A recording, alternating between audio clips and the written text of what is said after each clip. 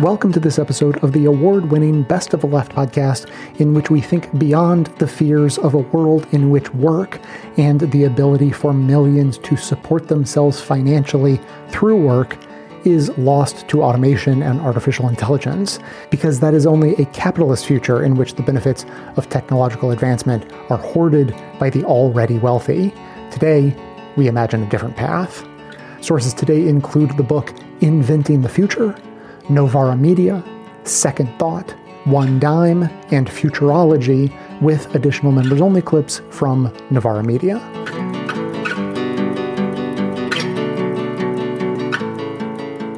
Where did the future go? For much of the 20th century, the future held sway over our dreams. On the horizons of the political left, a vast assortment of emancipatory visions gathered, often springing from the conjunction of popular political power and the liberating potential of technology. From predictions of new worlds of leisure, to Soviet-era cosmic communism, to Afrofuturist celebrations of the synthetic and diasporic nature of black culture, to post-gender dreams of radical feminism, the popular imagination of the left envisaged societies vastly superior to anything we dream of today. Through popular political control of new technologies, we would collectively transform our world for the better. Today, on one level, these dreams appear closer than ever. The technological infrastructure of the 21st century is producing the resources by which a very different political and economic system could be achieved. Machines are accomplishing tasks that were unimaginable a decade ago. The internet and social media are giving a voice to billions who previously went unheard, bringing global participative democracy closer than ever to existence. Open source designs, copyleft creativity, and 3D printing all portend a world where the scarcity of many products might be overcome. New forms of computer simulation could rejuvenate economic planning and give us the ability to direct economies rationally in unprecedented ways. The newest wave of automation is creating the possibility for huge swathes of boring and demeaning work to be permanently eliminated. Clean energy technologies make possible virtually limitless and environmentally sustainable forms of power production. And new medical technologies not only enable a longer, healthier life, but also make possible new experiments with gender and sexual identity. Many of the classic demands of the left, for less work, for an end to scarcity, for economic democracy, for the production of socially useful goods, and for the liberation of humanity, are materially more achievable than at any other point in history. Yet, for all the glossy sheen of our technological era, we remain bound by an old and obsolete set of social relations. We continue to work long hours, commuting further, to perform tasks that feel increasingly meaningless. Our jobs have become more insecure, our pay has stagnated, and our debt has become overwhelming. We struggle to make ends meet, to put food on the table, to pay the rent or mortgage, and as we shuffle from job to job, we reminisce about pensions and struggle to find affordable childcare. Automation renders us unemployed and stagnant wages devastate the middle class, while corporate profits surge to new heights. The glimmers of a better future are trampled and forgotten under the pressures of an increasingly precarious and demanding world. And each day, we return to work as normal, exhausted, anxious, stressed and frustrated. At a planetary level, things appear even more ominous. The breakdown of the global climate continues unabated, and the ongoing fallout from the economic crisis has led governments to embrace the paralyzing death spiral of austerity. Buffeted by imperceptible and abstract powers, we feel incapable of evading or controlling the tidal pulsions of economic, social and environmental forces. But how are we to change this? All around us, it seems that the political systems, movements and processes that dominated the last 100 years are no longer able to bring about genuinely transformative change. Instead, they have forced us onto an endless treadmill of misery. Electoral democracy lies in remarkable disrepair. Center-left political parties have been hollowed out and sapped of any popular mandate. Their corpses stumble on as vehicles for careerist ambitions. Radical political movements bloom promisingly but are quickly snuffed out by exhaustion and repression. Organized labor has seen its power systematically taken apart, leaving it sclerotic and incapable of anything more than feeble resistance.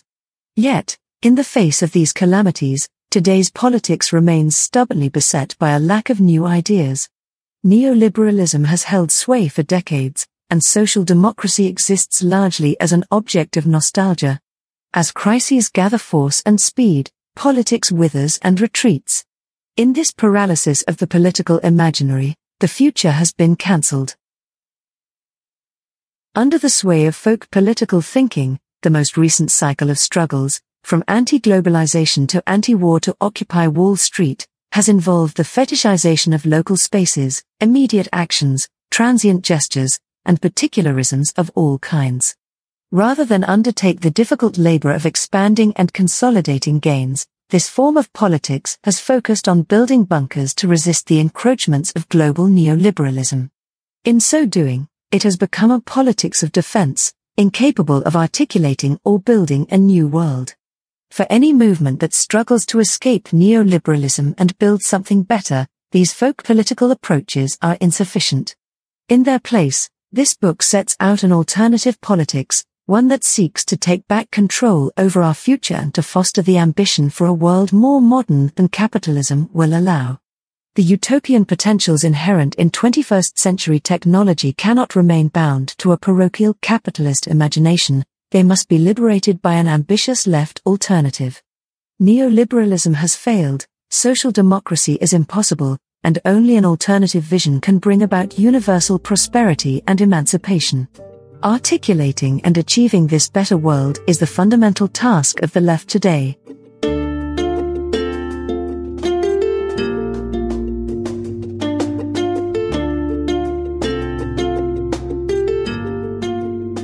To what extent are modern-day free market economies actually free? Yeah, that's a good question. I mean, they're free for some, I think, is the answer to that, right?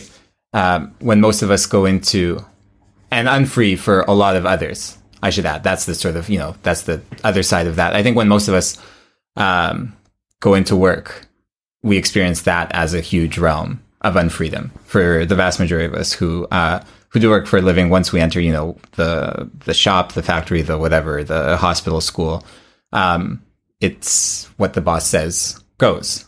The boss, on the other hand, has a lot of freedom. I mean, the argument we're making in the book is that a lot of the world's biggest, or not a lot, most of the world's biggest corporations are huge spheres of economic planning. That sort of old bogeyman of the right that the right has used as a cudgel against the left. This is, if you try to consciously control the economy, it'll never work. And we'll probably get into that later. Well, it turns out that once you enter the sort of four walls of the firm, of the corporation, it's a giant planned system where the managers, and that's where I think, that division in freedom exists, that there's a lot of freedom for managers and bosses to set plans within certain limits. Obviously, the market imposes some limits on that, but there's a lot of sort of rational planning. But for the vast majority of people, for workers, it's a realm of unfreedom where, our sort of shared human capacity for decision making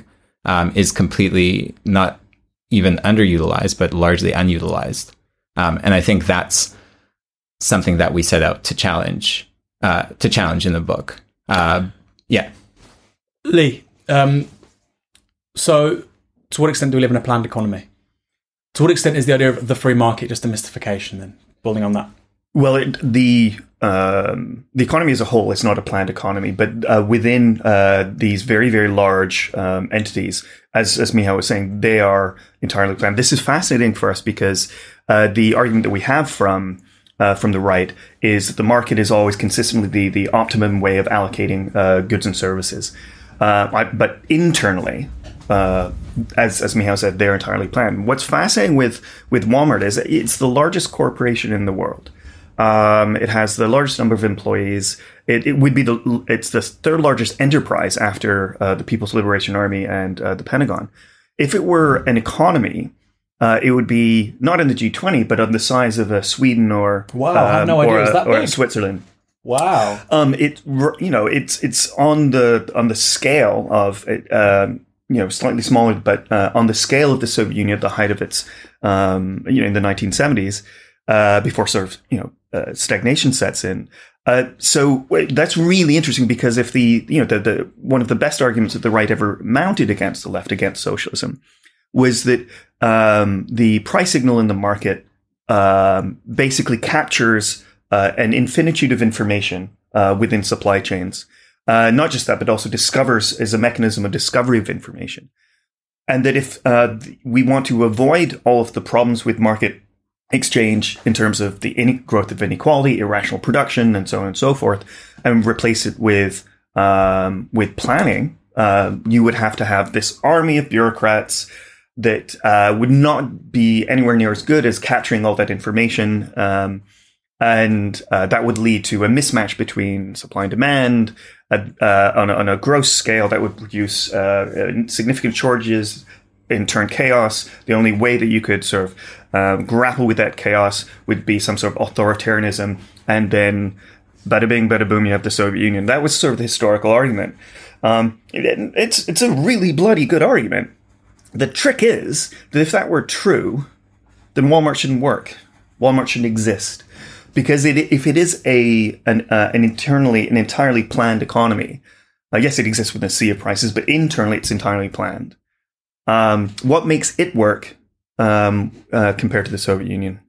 So yeah, it's we should take some lessons from this, in that basically it shows that planning works. However, it's authoritarian planning rather than democratic planning. And maybe we can get into that in a little bit. Yeah, so we're obviously talking about the firm to an extent. We're talking about Coase, is it Coase's theorem? Yeah. Ronald Coase. Coase. And he sort of stumbles upon this really in the 20s, the 30s. Mm-hmm. I was talking about this a few weeks ago to a gentleman who writes for The Economist. He came on. Right. And he was talking about, just intervention in free markets. And obviously it's the paradigmatic example.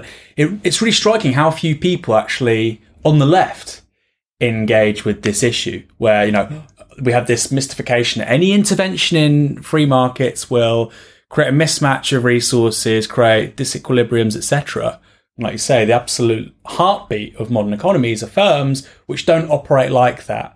Now, is there any countervailing account that could come from somebody who's defending the status quo, who might say, well, so what? That's irrelevant. We already know about Coase, right? Yeah. I mean, I think the traditional argument has always been, but ultimately, they still rely on prices. Right. So it doesn't matter how big they get, they're still existing, like Lee said, in this sort of sea of prices. And that's the bit that delivers sort of useful information, or crucially useful information to them.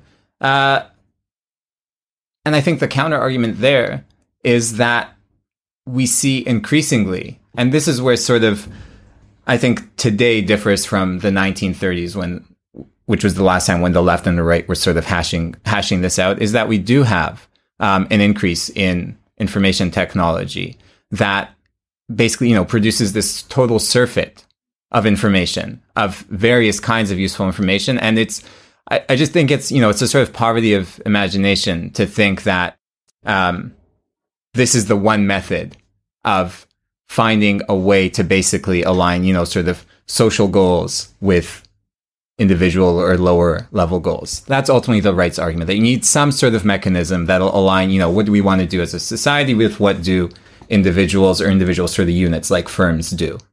And I think throughout history, we've seen that there's different ways of doing that. And especially now when we have information, again, one very small thing, Hayek had this sort of mystical quote where at one point he calls prices action at a distance. And I'll kind of find it funny reading that today, in 2019, when each of us or most of us have a smartphone in our pockets. And, this idea that this like gee whiz action at a distance happens through the price system just seems kind of quaint. I mean, is it fair to say actually that the idea of markets functioning through prices like that is in itself a form of machine control?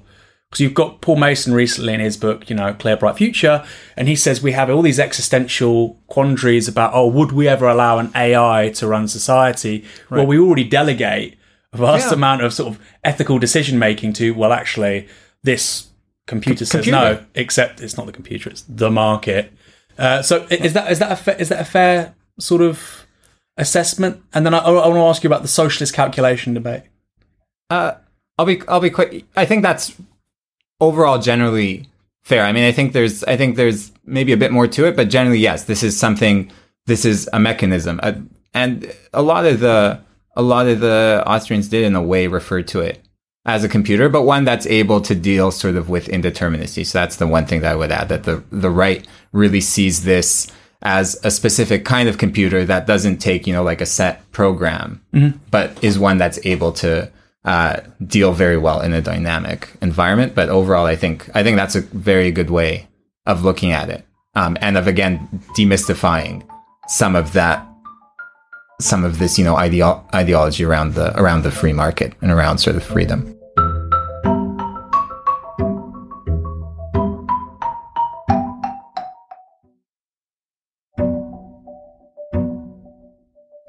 Let's start with a history of automation in general. If you're willing to go back far enough, humanity's evolution has always been directly related to our ability to mechanize and improve upon our physical abilities with tools.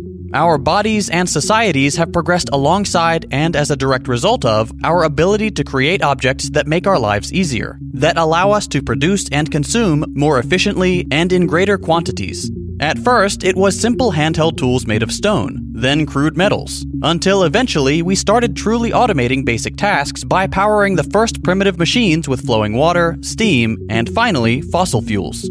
We continued innovating, creating ever more complex instruments, until they moved beyond completing simple tasks and started dealing with abstract concepts, the same way our brains can. Very quickly, we get to something like proper automation, machines doing things on their own. Specifically, we get to automation under our current economic model, capitalism. Since the origins of modern capitalism coincide roughly with the beginning of industrialization in Britain, that's where we'll start. At its birth, industrialization radically changed many things. The new machines of the industrial era were nothing like the tools that had dominated the history of humanity. They were bigger, more complex, and they needed several people with very particular roles just to function properly. They could produce like no human ever could, and with ever-decreasing levels of human involvement. Right away, this made a massive difference in the working arrangements of most people. From individual shops and farms, industrial machines and factories brought hundreds away from their personal businesses under a single factory roof in increasingly densely populated cities. Supervised by a growing but tightly guarded class of wealthy individuals, workers from neighboring regions were brought into factories, where they no longer had control over the process of production. Their roles became specialized, repetitive, and dull. Work for a wage became compulsory for more and more of the population as the concept of poverty became legally tangible. Capitalism had begun, and at its core were the new machines. With this new social model came new relationships and interest groups, the owner class and the working class, those who owned the factories and the machinery, and those who sold their time and energy to them.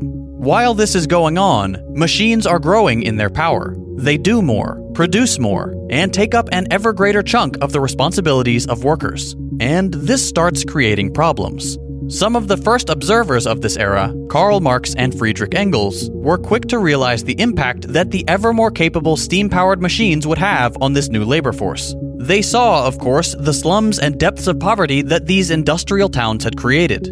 But more than that, they saw a new form of power emerge. Automation subjected workers to invisible pressures within the workplace when, as production processes became more automated, human workers had to adapt to the pace set by machines, a pace determined by the capitalist who manufactured and implemented them.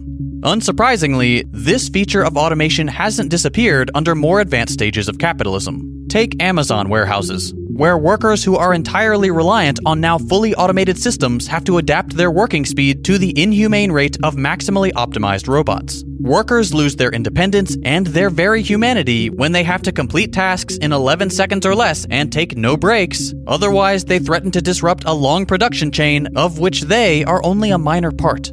Automation breeds its own forms of surveillance, and by that token, its own discipline.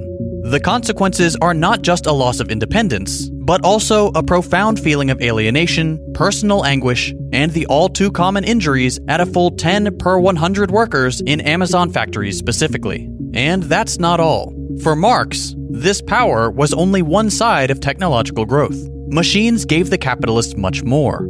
For starters, these machines made for a perfectly exploitable employee, and it's pretty obvious why. A machine demands no wages. It doesn't demand adequate working conditions, reasonable hours, or bathroom breaks. A machine costs what it costs to buy and maintain, and every single penny of its 24-hour workday afterwards goes back to the capitalist. It's a perfect arrangement. At least, that's the way it seems. One Dime covers this aspect of automation extensively in his video. Of course, this arrangement has its own consequences. Suddenly faced with a new machine that performs better, cheaper, or faster, an entire workforce might be more easily undermined. In theory, its value plummets to the robot standards, allowing the owner class to threaten mass unemployment and eroding whatever resistance workers had created with their collective power. If the employee is not entirely replaced, their job either becomes more menial and alienating or more brutal and unprofitable. Workers are pitted against the machines they are now directly threatened by, rather than the capitalist class, which can shield itself behind the values of technological innovation. Today, this process is happening across all sectors of the economy. Factory jobs were of course the first to go, but they were soon followed by many service and white-collar jobs. As AI progresses, even highly specialized tasks are delegated to machines, taking with them jobs for which humans are no longer the cheapest option. And this poses a dilemma for workers. Asking for higher wages is both good and necessary, especially as living costs everywhere go up. But it puts them and their industries at greater risk of their labor being automated. You can't bargain when someone is holding all the chips. So, rather than settling for low wages out of fear of automation, we should embrace automation, demand higher wages, or perhaps some form of universal basic income, which will not only be necessary for workers, but may even be necessary for capitalism itself to function.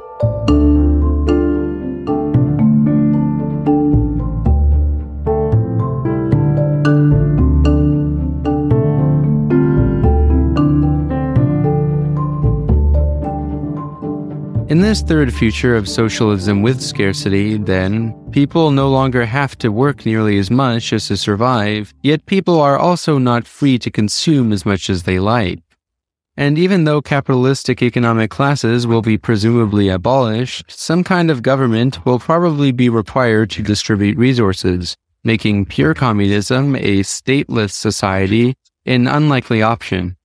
Given the need to determine and maintain stable levels of consumption and thus set prices, the state can't entirely wither away just yet, as it does in a communist scenario. And where there is scarcity, there will surely be some sort of political conflict, even though if it is no longer the same class conflict. However, this form of socialism does not have to adopt the exact same systems as previously existing socialist countries did. We can learn from the drawbacks and the benefits. In addition to being sabotaged by catastrophic wars and economic sanctions, experiments like the USSR, Yugoslavia, Cuba, Vietnam, and China started off with significantly lower levels of development and did not have the access to the technology that exists today. Facing this underdevelopment, these countries resorted to modes of production that could be described as capitalistic, while having some form of socialist redistribution. Despite this, however, these systems were nevertheless able to drastically improve their societies. Just look at the development from before versus after the transition to socialism, if you even want to call it socialism, which is more a matter of semantic debate. The point is that different socioeconomic conditions lead to different outcomes. After all, Marx himself thought that communism would be impossible without first passing through the stage of capitalism, which he saw as a necessary evil that would exploit workers to death, but would develop the forces of production and create a lot of wealth, which could then be distributed and utilized for the common good during the transition to communism. With the exception of the exploited global south, most of the global north countries like America, Canada, and Western Europe are already highly developed, and we are starting to have access to labor-saving technologies which can accelerate production while giving people more free time from work, which could potentially one day allow us to transition to the fourth and most promising future, communism, an egalitarian society with abundance. But as mentioned before, if a worsening climate crisis and disappointing results of space exploration make this possibility too late, then we can settle for a socialism where we are given life's basic necessities and more freedom from work, but still have a limitation as to how much we can consume. Maybe it won't be fully automated luxury communism, but maybe we can get a partially automated socialism. But assuming resources are not scarce and climate change is slightly ameliorated, or we happen to find an abundance of natural resources in outer space, then let's envision what a full communism with abundance could look like. Communism, egalitarianism, and abundance. It is already hard to escape the capitalist mind prison, but it is even harder to imagine what full communism could look like. The term fully automated luxury communism has been popularized by theorist Aaron Bastiani in his book of the same title. This book deserves a video of its own, and it has quite a lot of compelling insights and evidence despite what the goofy title might suggest. This might all sound like an impossible utopia. Yet the trend of widespread automation could very well make this a possibility, or at the very least, allow us to start liberating people from work. We can try to envision a classless society of abundance that was envisioned by theorists like Karl Marx. A partially automated communism, perhaps. A communist post-scarcity society would require a combination of labor-saving technologies with an alternative to the current unsustainable energy system that still exists today, which is limited by the physical scarcity and ecological destructiveness of fossil fuels. Once again, this is not a guarantee, but there are hopeful signs of progress. For instance, the cost of producing and operating solar panels has been falling dramatically over the past decade, and based on their current trajectory, they will soon be cheaper than our current electricity sources. Now, the notion of post-work tends to confuse a lot of people. People often think about this issue in a very binary way, in which either we live in a society where we don't work at all, or we work in a society where we have to work just to survive and be entitled to life's basic necessities. And this really misses the point. In a post-scarcity society, it's not like all work would be abolished in the sense that we would all just sit around like sloths. As Karl Marx put it, labor would become not only a means of life, but life's prime want. People could just continue doing whatever activities, hobbies, and projects that they did out of their own will because they found them inherently fulfilling, not because of a needed wage. The profit motive is unnecessary, especially considering the degree to which many decisions about work are already driven by non-material incentives. Among those who are privileged enough to have the option, millions choose to go to graduate school, study degrees with little job prospects, become social workers, make music, make art, or start small organic farms, even when there are far more lucrative careers open to them. It is also worth noting that even this post-scarcity communist future would most likely still require some sort of human labor for certain occupations that can't be automated. We would most likely have to have a certain level of labor hours to complete in exchange for labor vouchers, which could then be used to purchase leisure products and services provided by small worker cooperatives, perhaps. Those who put in more labor time could get access to more labor vouchers, which they could then use to purchase more goods and services. Thus, while arbitrary economic classes would be abolished, there would not be an equality of outcome, which is essentially impossible. Rather, society would be formulated according to need and ability. From each according to his ability, to each according to his needs. Although there are many possible ways to allocate the necessary labor that a communist society would still need to do, I would recommend looking into the various theories of Michael Albert and Paul Cockshott, who hold different compelling ideas. The demise of wage labor may seem like a faraway dream today, but at one point, American and European labor movements used to demand shorter working hours as opposed to just higher wages and employment. Workerism and the Protestant work ethic is an ideology that must be overcome. To get past wage labor economically, we must get past it socially. The idea of post-scarcity communism has been loosely represented in one of the most popular works of science fiction, Star Trek. Now keep in mind, even a post-scarcity communist world would still have its own conflicts and contradictions, rather than one in which we all live in perfect harmony and politics comes to a halt. There would probably be some sort of social hierarchies, probably based on reputation and clout. But if it's not a vision of a perfect society, this version of communism is at least a world in which conflict is no longer based on arbitrary classes and control over scarce resources and the means of production. It is a world in which not everything is decided by money. To conclude, these 4 different futures are useful to speculate about, but we might not necessarily only get one of them. We could get them all. And the author of the book, 4 Futures, notes that there are paths that lead from one future to all of the others. And in many ways, aspects of all 4 of the futures are already partially here. But it's ultimately up to us, the masses, to build up the collective power and organization to fight for the futures that we desire.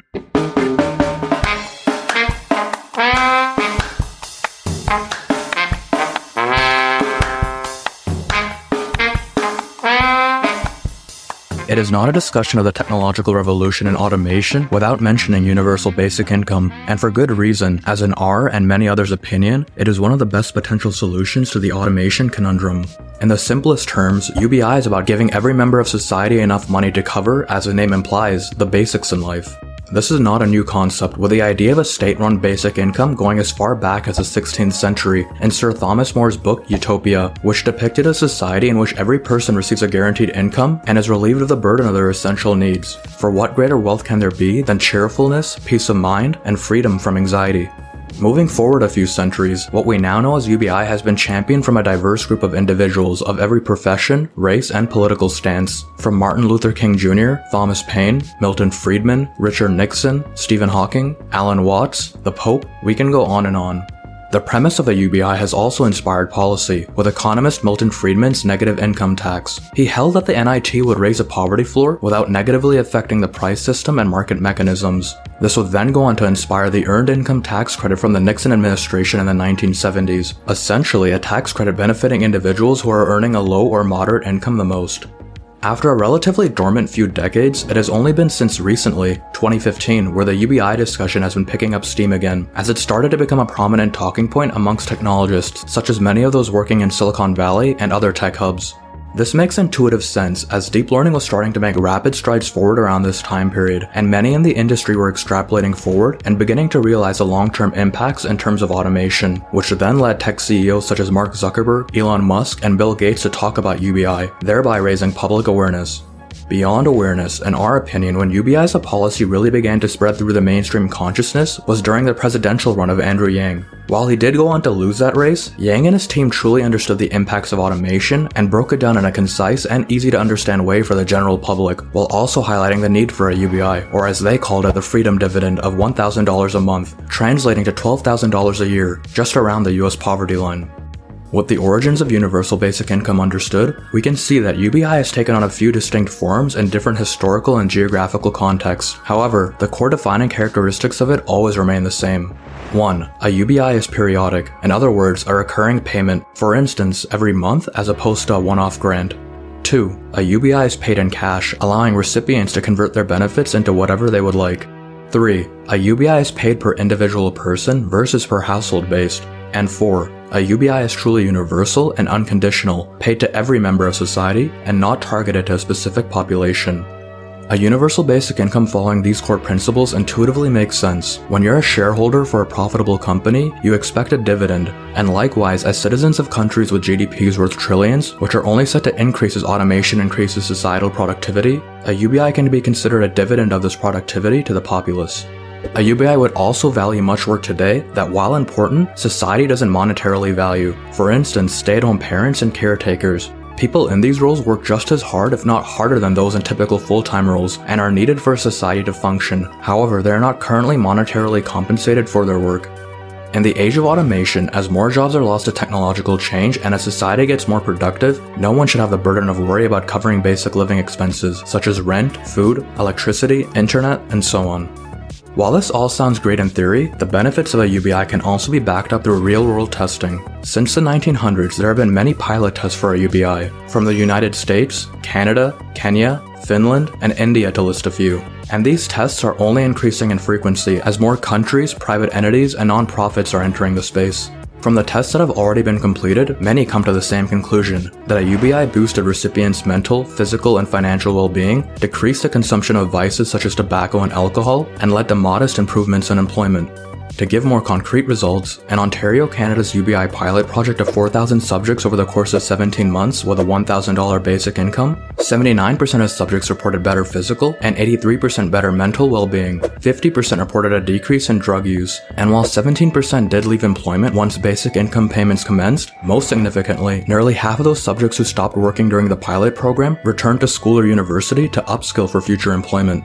It is worth noting many argue the less than expected increases and sometimes decreases in employment are due to the efficacy of these tests. In Ontario's case, the decrease could be attributable to conditions about non-trial earned income, in which basic income payments would be reduced by 50 cents for every dollar of earned income. Efficacy issues of other trials include but are not limited to small sample sizes, short time frames, and too low of an amount of monthly payments to actually provide the stability of a real UBI.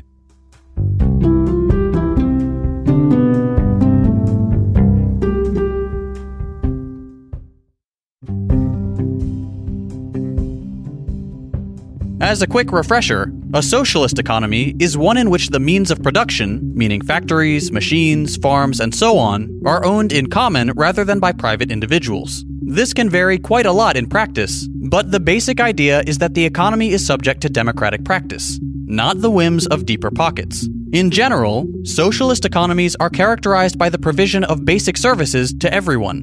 Food, water, shelter, and medicine for all are the greatest priorities of this economic model, rather than profit, which often comes from gatekeeping these essential needs. In this kind of system, automation looks very different. While automation under any system can bring improvements in the quality of life for all, under a socialist economy, it does not do so at the expense of the security of the individual. You might lose your job to a more productive machine, but that won't suddenly throw you into your savings and threaten to kick you out of your home. Quite the contrary.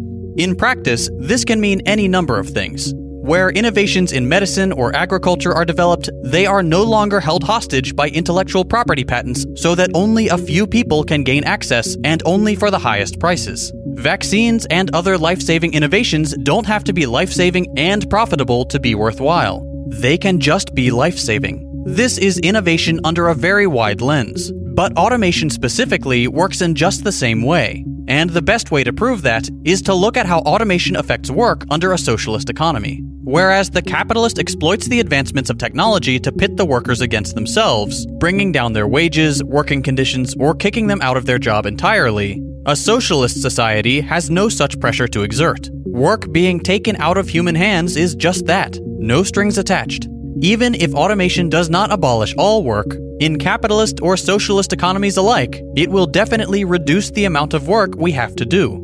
Whereas a capitalist system responds to this with unemployment, worsening working conditions, lower wages, or even meaningless jobs that only serve to increase profits without improving anything, a democratic organization of the economy can simply grant the worker more free time. Picture your average day at work when automation has all but taken over. With fewer responsibilities and fewer hours of human work needed, divided across more people whose jobs are also largely taken care of, a workday could be just a few hours long, if that. A work week just a few days. You could return home after a short day, knowing that your needs are taken care of, allowing you to spend your free time whichever way you like. More time means you can take up more hobbies, continue your education, or simply enjoy your life a whole lot more. You could take pleasure in activities that make you more fulfilled, or choose to spend your time working in your community, teaching classes, helping to plant trees, fixing potholes, whatever you want.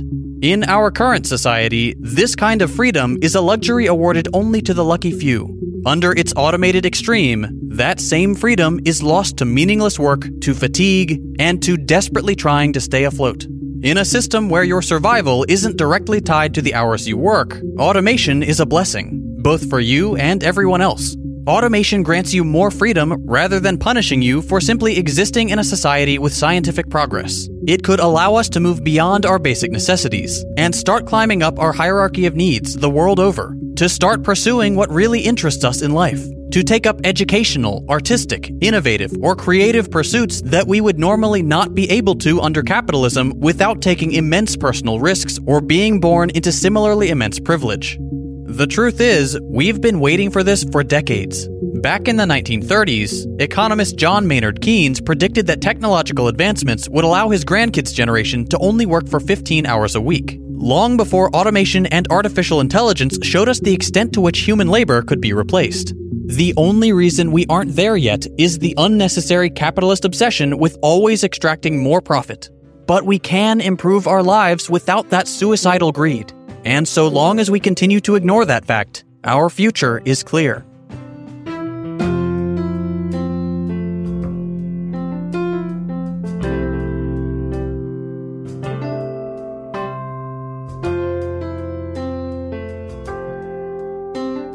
Speaking of payments, this is one of the largest reasons a widespread UBI hasn't taken off in the decades it has been in discussion. There are valid concerns on how to fund an initiative of its scale. Using the USA as an example, and assuming a $1,000 UBI, that would be on the order of $2 to $3 trillion a year. Do we dare utter the dreaded T word as a solution? Whenever there is talk of taxes, it comes with many interesting connotations. In terms of a robot or automation tax, it is an even more contentious topic, as many believe it is disincentivizing innovation. However, the argument of a robot tax is not to prevent innovation, but slightly slow down the speed of automation adoption as we figure out how to transition into this new economy. In fact, currently there exists incentivization in the exact opposite direction. A business that pays a worker $100 pays $30 in taxes, but a business that spends $100 on equipment such as robotics pays only $3 in taxes. The 2017 Taxes Cuts and Jobs Act lowered taxes on purchases so much that you can actually make money buying equipment. In other words, the USA in some ways is paying companies to automate. By introducing a robot tax, we can even the playing field, so to speak, so that we can more gracefully transition into an automated society. There could even be an incentivization to retrain or upskill employees by introducing tax credits on the robot tax. This tax could also slow down or prevent what we like to call toxic automation, in which a company's sole purpose is to automate as rapidly as possible without any regard for its employees. What is commonly seen in many gig employment companies such as Uber, in which they are not only paying below a fair market wage, but also use those excess profits to fund autonomous vehicle initiatives, with the goal to replace those very same workers. In addition to the robot tax, there are many other methods of taxation and talks as well in the technology sphere, which can help curb or rein in companies on the more unethical end of the spectrum and give back to society what they have taken. For instance, the data tax, or data dividend as it is often called. Data is often referred to as a new oil due to how valuable it is, especially for deep learning algorithms. It is also one of the progress traps of the information age, as it could be used to build better, smarter applications, but often at the trade-off of our privacy. While this is a topic for another video, the key takeaway is that our data is worth billions. The data brokerage industry alone is estimated to be worth nearly $500 billion, with near 50% of the revenue coming directly from selling consumer data. And these numbers don't even take into account companies made to solely profit off our data, such as Facebook, which made $86 billion in 2020. Taxing for storing excessive quantities of data, transference fees of sending data between different brokers, or a host of other methods could be another way to collect revenue from companies who are benefiting from our data, and in many cases using it to automate away jobs. The robot and data tax are two potential policies that can ensure increased production due to automation and technological change is not just captured by a select few at the top, but rather is spread across society by funding a universal basic income. Furthermore, to the aforementioned sources, funding from a UBI can come from various other tax or budget adjustments, which in many cases is dependent on the values of the society implementing a basic income. For instance, funding could come from a value-added tax, VAT, which some nations already have, reducing the defense budget, a wealth tax, inheritance taxes, fees on financial derivatives contracts, and so on. Beyond taxes, another substantial funding source was best stated by Milton Friedman about the negative income tax, but also applies to UBI. That being, a UBI would reduce a paternalistic and intrusive state bureaucracy required to decide who among the poor merits assistance. As you can see, by removing the excessive amounts of bureaucracy in our current aid system about who and how they receive aid, tens to hundreds of billions of dollars could be saved that could go straight into funding a universal basic income. A UBI as opposed to welfare programs would additionally end up motivating individuals on these systems to pursue other job opportunities, volunteer work, etc. With welfare as it presently is, each program comes with its own set of stipulations to receive money. Take as an example disability income. If you break those conditions by, say, getting a part-time job or freelance work, you can end up making less money than if you had just stayed on welfare. As the name implies, with a UBI, it is universal, meaning there are no stipulations, and an individual will not be penalized for looking to earn extra income. To transition gracefully from our current welfare system, many have suggested making a UBI opt-in, in which case you would forgo any welfare program you are currently enrolled in. While the funding sources we have discussed thus far would work in making a UBI economically viable, there is a much simpler option: quantitative easing, or put more simply, money printer, go burr. Now, on a more serious note, whenever money printing is brought up, it does bring with it inflation fears. However, automation by its very nature is deflationary, so if we QE proportional to the jobs automation displaces to fund a UBI, these forces could balance out. To add to this pandemic has shown that governments around the world have the ability to print trillions of dollars when push comes to shove. Unfortunately, much of this money has gone directly to corporations, with what was told to us is that it would trickle down throughout the economy. In reality, this money has only gone into inflating asset prices and the coffers of executives and shareholders, thereby widening the wealth gap and increasing societal inequality. If instead this money was provided to the general populace, rather than a wealth ceiling, it could serve as a floor for the new economy. With people no longer burdened by their basic needs, they could afford that car repair they've needed, daycare, little league sports, and so on. Put another way, money provided by UBI actually trickles up through society, benefiting people who need it the most. There is real-world data to back this claim up. Referring back to Ontario's UBI pilot project, there was an uptick in economic activity, with individuals paying for education and student loans, purchasing new eyeglasses, paying for transportation costs such as bus fares to work rather than walking, purchasing necessary items like fresh produce, hospital parking passes, winter clothes they couldn't previously afford, and so on. One couple even used the money to keep their business afloat. Furthermore, an IPS study supports this take, in which for every $1 given to high-income earners results in 39 cents added back to the economy, whereas for every $1 given to wage earners, it results in $1.21 added to the economy. In economics, this is referred to as a multiplier effect. Another area we would see this multiplier effect would be in an increase in entrepreneurship. Currently, entrepreneurship is not as prevalent because the last thing someone who is struggling to pay for basic living expenses thinks is, I'm going to start a business or a nonprofit. What is more common is that once one acquires financial security and thereby more risk-taking capacity, they can start a business. With the safety net provided by a well-designed UBI, more organizations could come about, with some focused on tackling global problems and others focused on the local community and hiring people, thereby spurring economic activity and generating wealth.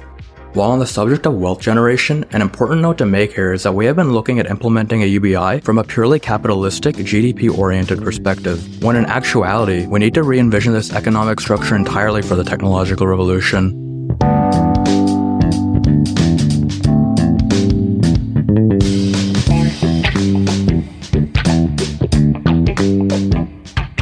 Finally, regarding states and markets, what can socialists do in the here and now? What sort of demands can be made if you're a Bernie supporter or AOC follower on Twitter or a Labour Party member here in the UK or anywhere else in the world and you're a socialist and you're engaged in electoral democratic politics or even non-electoral democratic politics? What can you learn from this book and then say to people that hold public office, we should be doing this? I think a lot of the things that, at least when I think of, for example, Bernie in the US, a lot of things that they're doing are already on the lines of this. For example, I think the Medicare for All demand in the US, as sort of, in a way, absurd it seems, say, from Canada or the UK, where we've had socialist healthcare for 50 years, even though it's not perfect, even though it's not democratic, even though it is sort of, this kind of paternalistic nationalization at times, at least it is sort of a decommodified, democratically, in some way, decided over sector. I think that demand is a really good one. And then, for example, in the UK or the other countries, I think looking at big sectors of the economy that could be decommodified, where there are already existing movements to start to do this. Pharmacare is another one, and looking at actually the production of pharmaceuticals, which we don't have time to go into, but there's huge problems with markets allocating resources for what gets produced, especially in terms of antibiotic resistance, all this kind of stuff. Childcare, transit, you mentioned already. So I think on that sort of very, very high level social scale, like here's a sector of the economy that we could run democratically in the sort of very abstract, overarching way. But I think at the same time, and I hope that comes through in the book, looking at, that sort of low level of democracy. How can we democratize workplaces? And I think that's where UK Labour is doing a really good job under Corbyn at looking at both of those, right? What are alternative models of ownership for particular enterprises, particular projects, and ones that give people more of a say, more of a capacity to participate in that planning at the sort of shop, factory, whatever level, and hope, and then you kind of have those pinchers that are moving in both directions, from the bottom up and from the top down. And I mean, and we talked about central banks a lot. I think doing that job of demystifying these big institutions, repoliticizing them, and cutting against that really strong neoliberal argument that I think is falling apart slowly, that these are just like outside the realm of politics, that this is just like pure dry economics kind of working itself out. I think being really brave and forward about saying, no, we can have different social goals, right at the heart of monetary policy, or at the heart of these like large institutions that already have a coordinating function, but that have been effectively depoliticized. So I think there's a whole host, in short, there's a whole host of things, because I think as we try to show, the planning is really everywhere in our economy. It's just making it explicit and making it participatory, making us actually be the agents of it rather than small groups of people. The two examples I would give concretely would be one, yes, I do really want to underscore the scale of the threat that we face from antimicrobial resistance. It was fascinating a few weeks ago to see the UK's antimicrobial resistance czar discuss the idea of potentially nationalizing big pharma in order to resolve this problem. Viewers might not be aware, but basically 35 years ago, the major pharmaceutical companies got out of the business of doing any sort of research and development or even commercialization of new classes of antibiotic. Research continues to happen, but at public universities or government labs, which do not have the money to engage in clinical trials. The UK antimicrobial resistance czar happens to be a former executive with Goldman Sachs. I mean, and his argument is that they might need to be nationalized because the antibiotics are simply insufficiently profitable. If you take a course of antibiotics for 5-6 weeks, at the end of that, you want the infection gone. You're not going to be taking a drug every day for the rest of your life as you would with some sort of chronic disease, which is where the real money is. The scale of the threat there is sort of undermining modern medicine. It is probably even more of an existential threat to our modern way of life. Throwing back to Victorian sort of types of medicine, most of modern medicine depends upon a background of antimicrobial protection. Even diagnostics sometimes do that. So it really is very existentially threatening. And that would be I would add that as a sort of number one. In fact, I kind of wish that there was as much of a left movement around antimicrobial resistance as there is around climate change. It is. It's happening much faster. With the Green New Deal, I'm very excited about that framing because it is about planning now. It's talking about infrastructure, state-led development, full employment. And it leaps over the two sort of main framings of the climate threat that we've had so far, which are both forms of capitalist realism. One is sort of like market mechanisms of carbon taxation or cap and trade, or feed-in tariffs, which end up, more negatively impacting working people. On the other side, there's a sort of like personal, individual. What can I do? Can I, travel, fly less or whatever? And again, it's this sort of individualized, capitalist realist conception of responsibility for this. The Green New Deal framing, for the very first time, locates the real source of the problem of market failure, of who is responsible, not as individuals, but a system, the market system. Some of the particular demands within it, I would like to see a little bit more robust. I think so I have some minor criticisms there. I'd like to see more engagement with trade unions from the get-go, where Green New Deal activists have from the start worked with trade unions. They've had much more success than the ones where those areas where sort of activists or environmentalists have come up with their series of demands and never spoke to trade unions. And now there's there's a number of trade unions who've actually been protesting the Green New Deal in California and elsewhere in the United States. Some quite radical unions like the electrical workers. So there needs to be a sort of finessing of that, but overall, the framing is absolutely an example of what we're talking about in terms of planning as a solution to climate change and raft of other environmental issues, rather than degrowth or individual consumption or market mechanisms, cap and trade or whatever. It's interesting you mentioned the pharmaceutical stuff, because in my book I talk about a great disorder and all these crises. I don't talk about that one, but most people aren't aware of this. In 1900, the global causes, like leading cause of death globally, pneumonia, influenza. Disease. Yeah, exactly. It was all infections. And we just take it for granted that increasingly causes of death will be dementia, cancer, stroke, age-related conditions.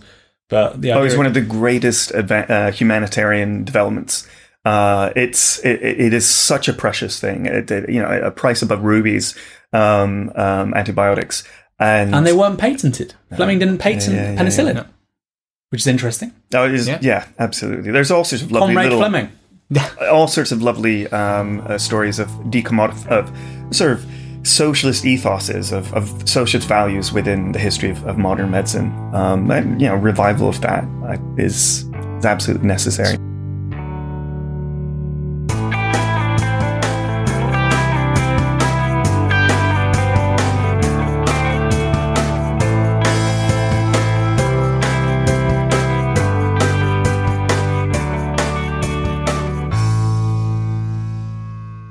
We've just heard clips today, starting with the introduction of the book, Inventing the Future, Postcapitalism and a World Without Work.